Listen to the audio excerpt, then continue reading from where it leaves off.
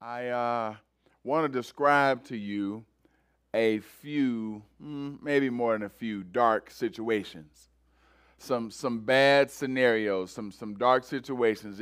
If you like I used to be, my car would start getting low on the tread on the tires, and I wouldn't go get them as new tires as often as I should. And maybe this been you before, but low tread on an icy street, that's a bad situation, bro. That's a bad situation. It's setting you up. Get ready. It ain't gonna work out good. If any of y'all ever babysat or have any kids and you fed them, they good and full. And then after they finish eating, you realize you don't have no wipes. Oh, bad situation right there calling on you. You know, go to Taco Bell, you realize the bathroom out of order. Uh-oh, we got a bad situation on our hands. Family, there are bad situations that come up quite often. Unfortunately, I see them posted and shared and hear stories from friend to friend where a friend thought somebody else was their friend, end up realizing that that person stabbed them in the back. Bad situations. People that have tried to make the best they could, saved a little bit of money and got their money saved up, went to go buy a car, turned out the car was a lemon. Now they have no money and the car ain't running. End up in a bad situation. Like sometimes you just feel like what's around you is insurmountable. Like, Lord, did I do this? Is this brought upon me? Either way, you feel this weight, this pressure of a bad situation, and you're saying, God, help, help. That's the season we enter into in the season of Advent. We enter into a season of help of God. I'm in a bad situation. God, I'm in a place of darkness. So if you would, turn to Isaiah chapter 9 with me, and we are going to allow Isaiah to encourage us, to give us some life, to put some wind underneath our wings. Thank you, my brother. As we read, we're going to Isaiah chapter 9. And who's Isaiah? Isaiah is a brother who represents God before God's people. And how many of you have ever had left something in your car that stank overnight? Mm-hmm.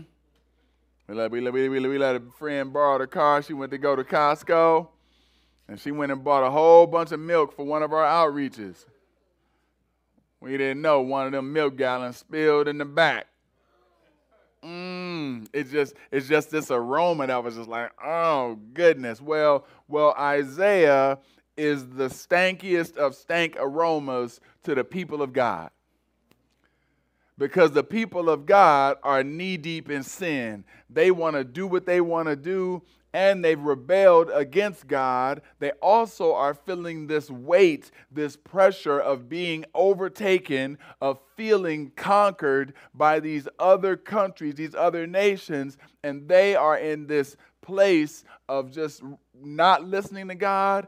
And Isaiah's presence, Isaiah and his family's presence, is like a stench because Isaiah just drips holiness.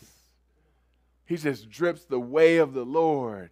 And instead of that being a pleasing aroma to them because they too are walking in holiness, it stinks because their lifestyle is counter to God.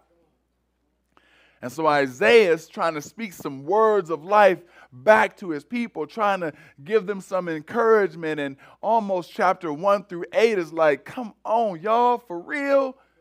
We're going to keep making these choices, y'all? But chapter 9 is a shift. Chapter 9 is almost like, okay, time out. Let me give you something to be excited about. I was mad at you. I was calling you out for trip, and I was getting on you for not doing what you're supposed to. Let me give you a reason to smile again. Let me give you a reason to have some joy. Look with me in verse 1. It says, Pastor, would you grab a Bible and flip to that for me? because my screen is acting up on my computer. Oh, here we go. Nevertheless, there will be no more gloom for those who were in distress. In the past, he humbled the land of Zebulun and the land of Naphtali. But in the future, he will honor Galilee of the nations by the way of the sea beyond the Jordan. These were both like towns in Galilee. But it's really interesting what the writer's doing here. He's setting you up for a place. He's helping you understand the beauty of this location and how right now it seems like a place where there was some peril, there's some hurt, but there will be some celebration, some joy, some shouting that's going to come out of Zebulun, Naphtali, which is Galilee. And so, thank you, my brother. And so he's getting you ready, but right now it's tough to wrap your mind around it. And it's kind of like a town in Michigan. It's a town called Saginaw. Saginaw. When the last time you've been to Saginaw just to go kick it on a date night?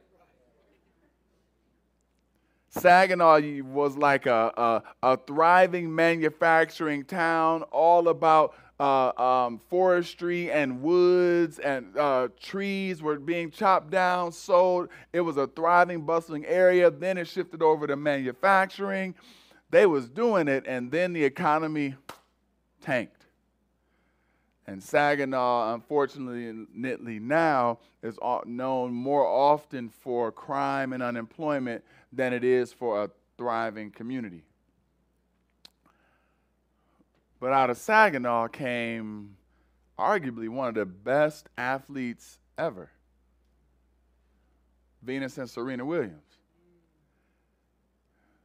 One of the best musicians ever, Stevie Wonder. So see, in Isaiah, he's trying to set up for you like you would never think something amazing is about to come out of Zebulun and Naphtali, and I don't even know if I'm saying it right. They both in Galilee, though. I know Galilee. They both in Galilee, but get ready. Something great is about to come out of this place. Continue in verse 2. Don't let the past history of that place dictate its future. Don't let that be the case with Nazareth. Verse 2. The people walking in darkness have seen a great light. On those living in the land of deep darkness, a light has dawned. You see this beautiful poetic imagery of walking in darkness, that what happens when you close your eyes and you try to walk? You're prone to injury. You're prone to hurting you, and you're prone to hurting somebody else. So he's helping them see that there's a darkness that has covered their eyes, that has affected how they view life, and that darkness will be eliminated. That darkness is interesting because you and I used to play games as kids. Y'all used to play tag at night. You sometimes would cut off the light, and if you stay in the light, if you stay in the dark long enough, what do your eyes begin to do? Begin adjusting. Actually, you can become pretty comfortable in the darkness. See, Isaiah is trying to wake them up. There's a norm of ungodly behavior that's happened, and that norm is one that he's trying to shock them up to say, no. Get ready. There's a light coming that will shock you, that will wake you, that will snap you out of that adjustment that's become your norm to be able to have a new lens, new sight. Y'all, I'm going to keep it PG, as always. But, you know, I got friends and friends of friends and friends that tell me what friends is doing, and it's like, oh, okay, well, people don't go to the club where they spin around on things anymore, because that's bad. But they might just do a little OnlyFans page, though. So now it's like let's adjust what what the darkness is, right? Like let's say that darkness is too dark, but this darkness we start to feel comfortable in. I got friends, and I tell y'all this every 3 months, or I say rumors of friends that are getting nervous with them PPP loans, because it was cool at first. Hey, bruh, remember you sold me some shoestrings once? Say that's a business. Get your 50 grand right quick. It was cool to sign up. Now that the IRS starting to hire accountants, folks' teeth starting to chatter. But you know, the darkness can begin to get comfortable. The Lord is trying to wake us up, and I'm asking y'all, look in the mirror. Pastor Leon, what darkness in your life are you comfortable with? Where do you not have the Isaiahs who drip holiness, that see it and are willing to call it out? Church family, what darkness have you become comfortable with? You see, here he's letting us know there's a marvelous light coming that will shatter all of that. Be prepared. This is a reason to have joy, because we will be saved from the blinders that are covering our eyes. Continue with me, verse 3. Y'all gonna be like, dang, now I got to explain to my kids what. Yep, sorry, set y'all up. I was going to say it again, but maybe the kids will forget. All right, verse 3. You have multiplied the nation. You have increased its joy. They rejoice before you as with joy at the harvest, as they are glad when they divide the spoil. He's saying here, wait a minute. Get excited. Joy should be flowing who you are, because there is something that's going to happen that you didn't control. You are not fully responsible for. When you go and plant a harvest, and I don't know nothing about harvesting, y'all, trust me, I go to the Egger farm to get my vegetables. I don't know nothing about it. What I do know is when we went to visit a farm or doing a little Airbnb time, kicking it as a family, the two things that are most important are rain and sun. You can work hard and plant. You can get the ground ready. You can buy the seeds at the right time. You can have everything set. But you can't control the sun, how cloudy it's going to be. You can't control the rain, how wet they'll be. And so what he's trying to say here is, you should be able to rejoice, because what's about to happen is the fruit of something you didn't cause. How exciting is that? Isn't it cool when you realize somebody tried to give you something? I won. When did I put my name in the hat? What raffle? You ever had something like that happen where it just catch you off guard with an act of kindness or some joy that was just unexpected? Isaiah's trying to tell them and try to tell you and me, you are in darkness, and this God wants to break in with a harvest that should have us shouting a new world, a new reality, a new light. He's going to be conquering all things. And so that spoil is just a reference to his kingdom taking over all kingdoms. Continue with me in verse 4, y'all.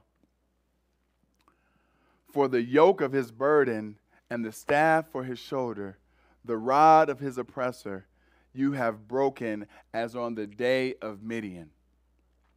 The yoke, the bar, the rod, says Gary Smith, were instruments used to dominate people and force them to work physically, or they could be used as metaphors to describe a heavy burden put on people through increased taxation or domineering rule.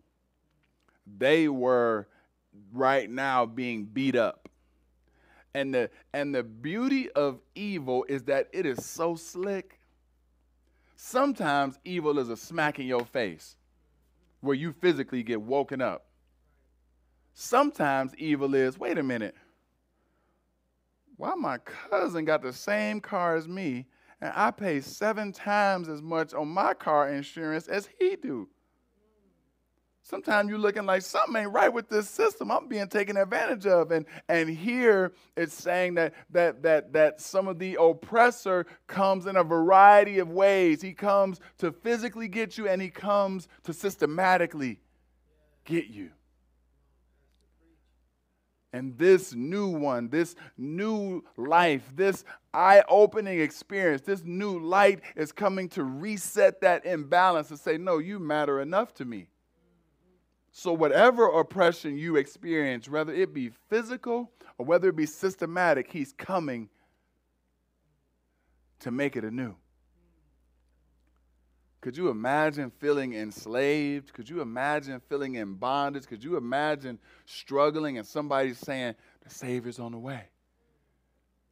Oh, I know you're struggling. Hold on just a little bit longer. The Savior's on the way.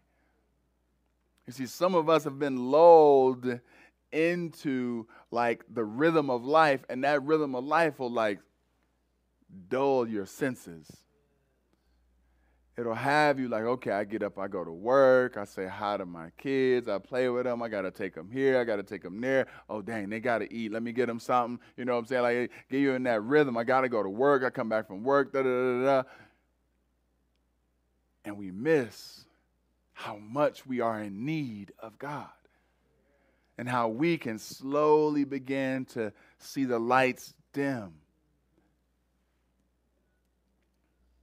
It's trying to wake us up and say, no, let me take your oppressors. Let me take that which has you in bondage. And the question is, do you spend time asking the Lord, what has me in bondage? What is the cycles that I keep finding myself in where I'm like, okay, I'm not going to do this again. I'm not going to do this again. And for those of you that are there, because I got a couple of those, like keep seeking the Lord. Part of that beautiful song was like the trusting and waiting that God's going to break that cycle. You're a believer and you're in the fight. Stay in the fight. For those of you that have given up, like forget it. I'm just going to enjoy this cycle that's sinful. Be cautious. That's not the place of faith. We might wait.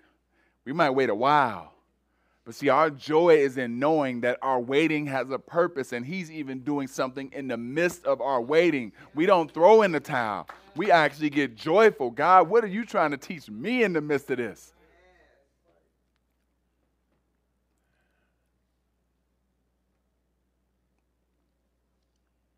Lord, help us. Verse 5. For every boot of the tramping warrior in battle, tumult, and every garment rolled in blood will be burned as fuel for the fire. Brother Gary Smith says again, he says, the burning of boots and the bloody clothes of enemy soldiers signify a victory in holy war where spoils were dedicated to God and military equipment was set on fire. It's basically saying, they will never conquer us again. The Lord will free us. And when he frees us, we are free indeed. See, why do I have a joy? Why can we approach God with a joy? Because he is coming to change a bad situation. He's taking a dark situation and making it light. But he uses this next verse to kind of lay it out, to say, okay, You can trust in who I am because of the process and because of how I'm described. The process and how I'm described. Now, the process is going to be miraculous. How I'm described is going to help you stand on my character. I used to be a single man, and you know, every now and then somebody would try to hook me up. Hey, man, I got a friend for you, Lee. Like, I think y'all should go on a blind date. Cool. Okay, so tell me about her. Tell me a little something. Like, how she look, man, you know? Well, you know, she's real sweet. I mean, she fold a paper airplane like none other, bruh. You know, like when the descriptions don't align with the question, and you just be like, okay, I don't know. You know what I'm saying? Let's be real. Okay, maybe passive too much. Okay, but how you describe someone sets you up for what you're going to experience. It prepares you. It can get you excited, or it can take the wind out of your sails. And Isaiah provides these beautiful descriptions of Jesus, of the one who is to come, of our Savior. But first he says the process in verse 6 by which he's going to come. For us a child is born, a son is given, and the government shall be upon his shoulders. The process is going to be a miraculous process. The process is not going to be he shows up like the Rock. The process is going to be he comes through like a child. And so we must understand the beauty of this song, that while our victory is coming, we're going to have to wait. We're going to have to wait, because no child overthrew a kingdom. So we have to wait on this child who is promised, but he's going to be different. Look at the way he's described. And this is what is able to give an oppressed people excitement and joy. He's described with 4 names: Wonderful Counselor, Mighty God, Everlasting Father, Prince of Peace. 4 names: Wonderful Counselor, Mighty God, Everlasting Father, Prince of Peace. All right, so let's knock those out real quick. Wonderful Counselor. Brother Smith says this combines the idea of something that is extraordinary and miraculous with a skill of mastery of wisdom and making plans, just amazing counsel. It suggests that the Son who is coming will exhibit miracles that are only acts that could come from God. He will be able to make decisions like none other. And you got to remember, these people are oppressed physically and spiritually. So when they see Wonderful Counselor, they're not thinking of a therapist, y'all. They ain't thinking of somebody that's going to listen to their problems. They're thinking of somebody who can strategize and take over the enemy. So he is a wonderful counselor because of his decision-making will be like none other, and it will be like a miracle the way that he pins in the enemy. And so he's a wonderful counselor, but also a mighty God. Let me hear somebody say, mighty God. Mighty God. He is superhuman in strength. That term mighty is a term that's only used with God. And so it was unique that they would say, hold up, this man, and that was a signal to everyone, this can't be a man. This cannot just be a man, because you don't describe a man as mighty, because mighty is only ascribed to a heavenly being. Mighty is only ascribed to one superhuman with strength above anyone else. And so, our Savior, who's coming to free us from oppression, is God himself coming to step into our world. Wonderful Counselor, Mighty God. Third, let me hear you say, Everlasting Father. That again is a term that's connected to divinity. You see, you wanted your kingdom to be powerful, to be mighty, but everyone knew sooner or later you died. There was never a man that led a kingdom that lived forever, and so even humans didn't associate with eternity.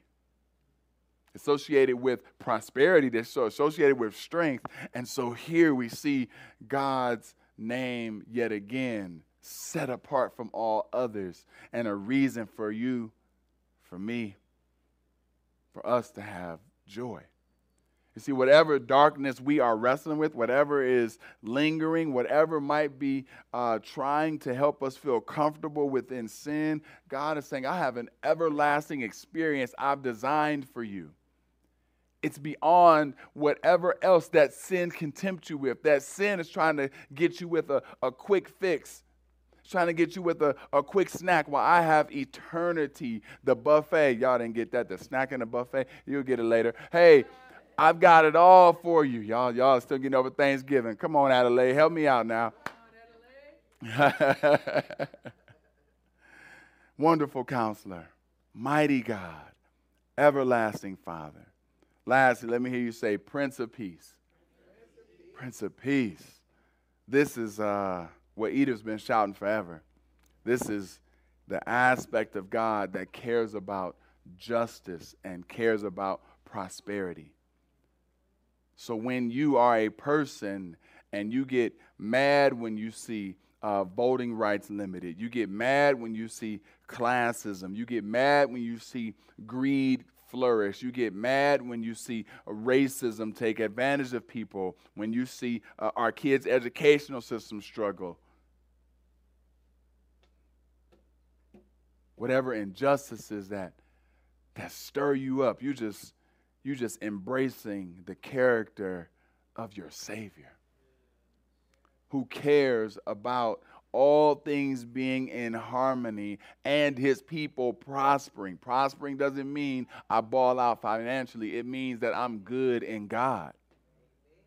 That I know ultimately God's got me, come what may.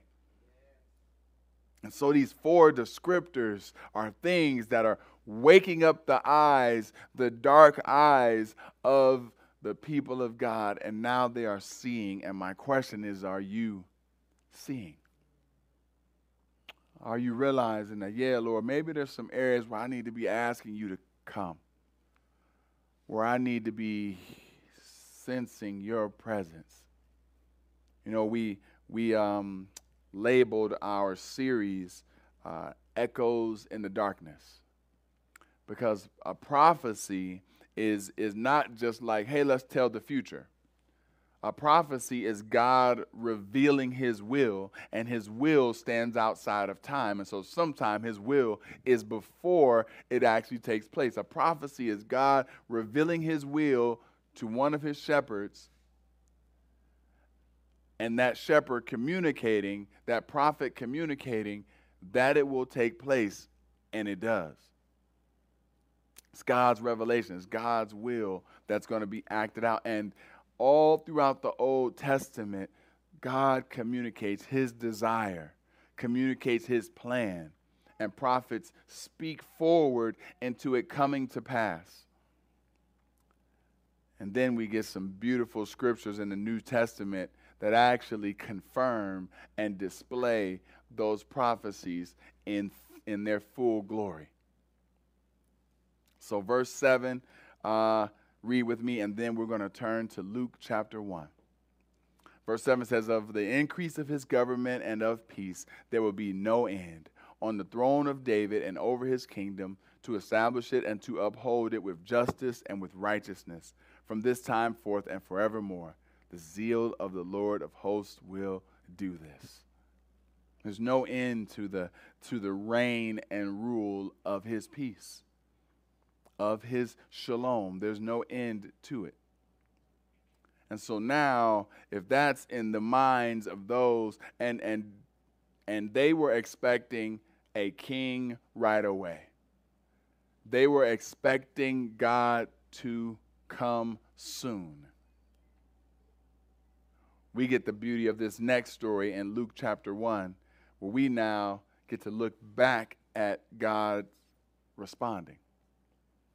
Luke chapter 1, and we're looking at verse 26. And when everybody's there, let me hear you say amen. Luke chapter 1, starting in verse 26.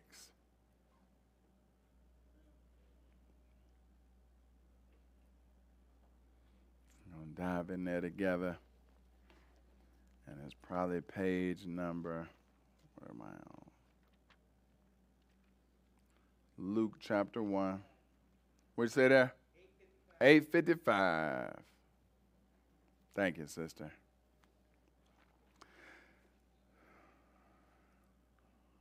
Now hear the response to that prophecy, to that plan, to all of this excitement that the people of God were able to have, believing that God was going to come through. Starting in verse 26, in the 6th month, the angel Gabriel was sent from God to a city of Galilee named Nazareth. That place ring a bell?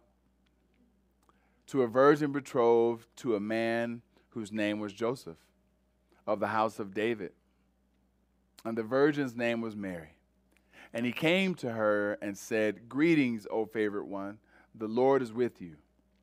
But she was greatly troubled at the saying, and tried to discern what sort of greeting this might be. And the angel said to her, "Do not be afraid, Mary, for you have found favor with God. And behold, you will conceive in your womb and bear a son, and you shall call his name Jesus. He will be great and will be called the Son of the Most High. And the Lord God will give to him the throne of his father David. And he will reign over the house of Jacob forever, and of his kingdom there will be no end." And Mary said to the angel, "How will this be, since I am a virgin?" And the angel answered her, "The Holy Spirit will come upon you, and the power of the Most High will overshadow you. Therefore, the child to be born will be called Holy, the Son of God. And behold, your relative Elizabeth in her old age has also conceived a son. And this is the 6th month with her, who was called barren. For nothing will be impossible with God. For nothing will be impossible with God." And Mary said, "Behold, I am the servant of the Lord. Let it be to me according to your word." And the angel departed from her. Family, this is the living response. This is all of the preparation. This is all of the plan. This is all of the hope manifested, actually coming to pass, actually playing out just as the prophecy has said. And Mary responds faithfully. She responds in obedience. She responds, I ain't been with nobody, right? But I heard that you was miraculous. I heard that you could do miracles, and so I'll trust, and so I'll believe. And so I can walk in knowing that nothing is impossible with God. Family, as we consider who God is, what he is to us, I just, it's always bad when a good football game happens before preaching on Sunday, right? I'm trying to be like as masculine as I can be and roll my eyes at y'all. You know what I'm saying? Like, it's almost burned Scott's jacket a minute ago.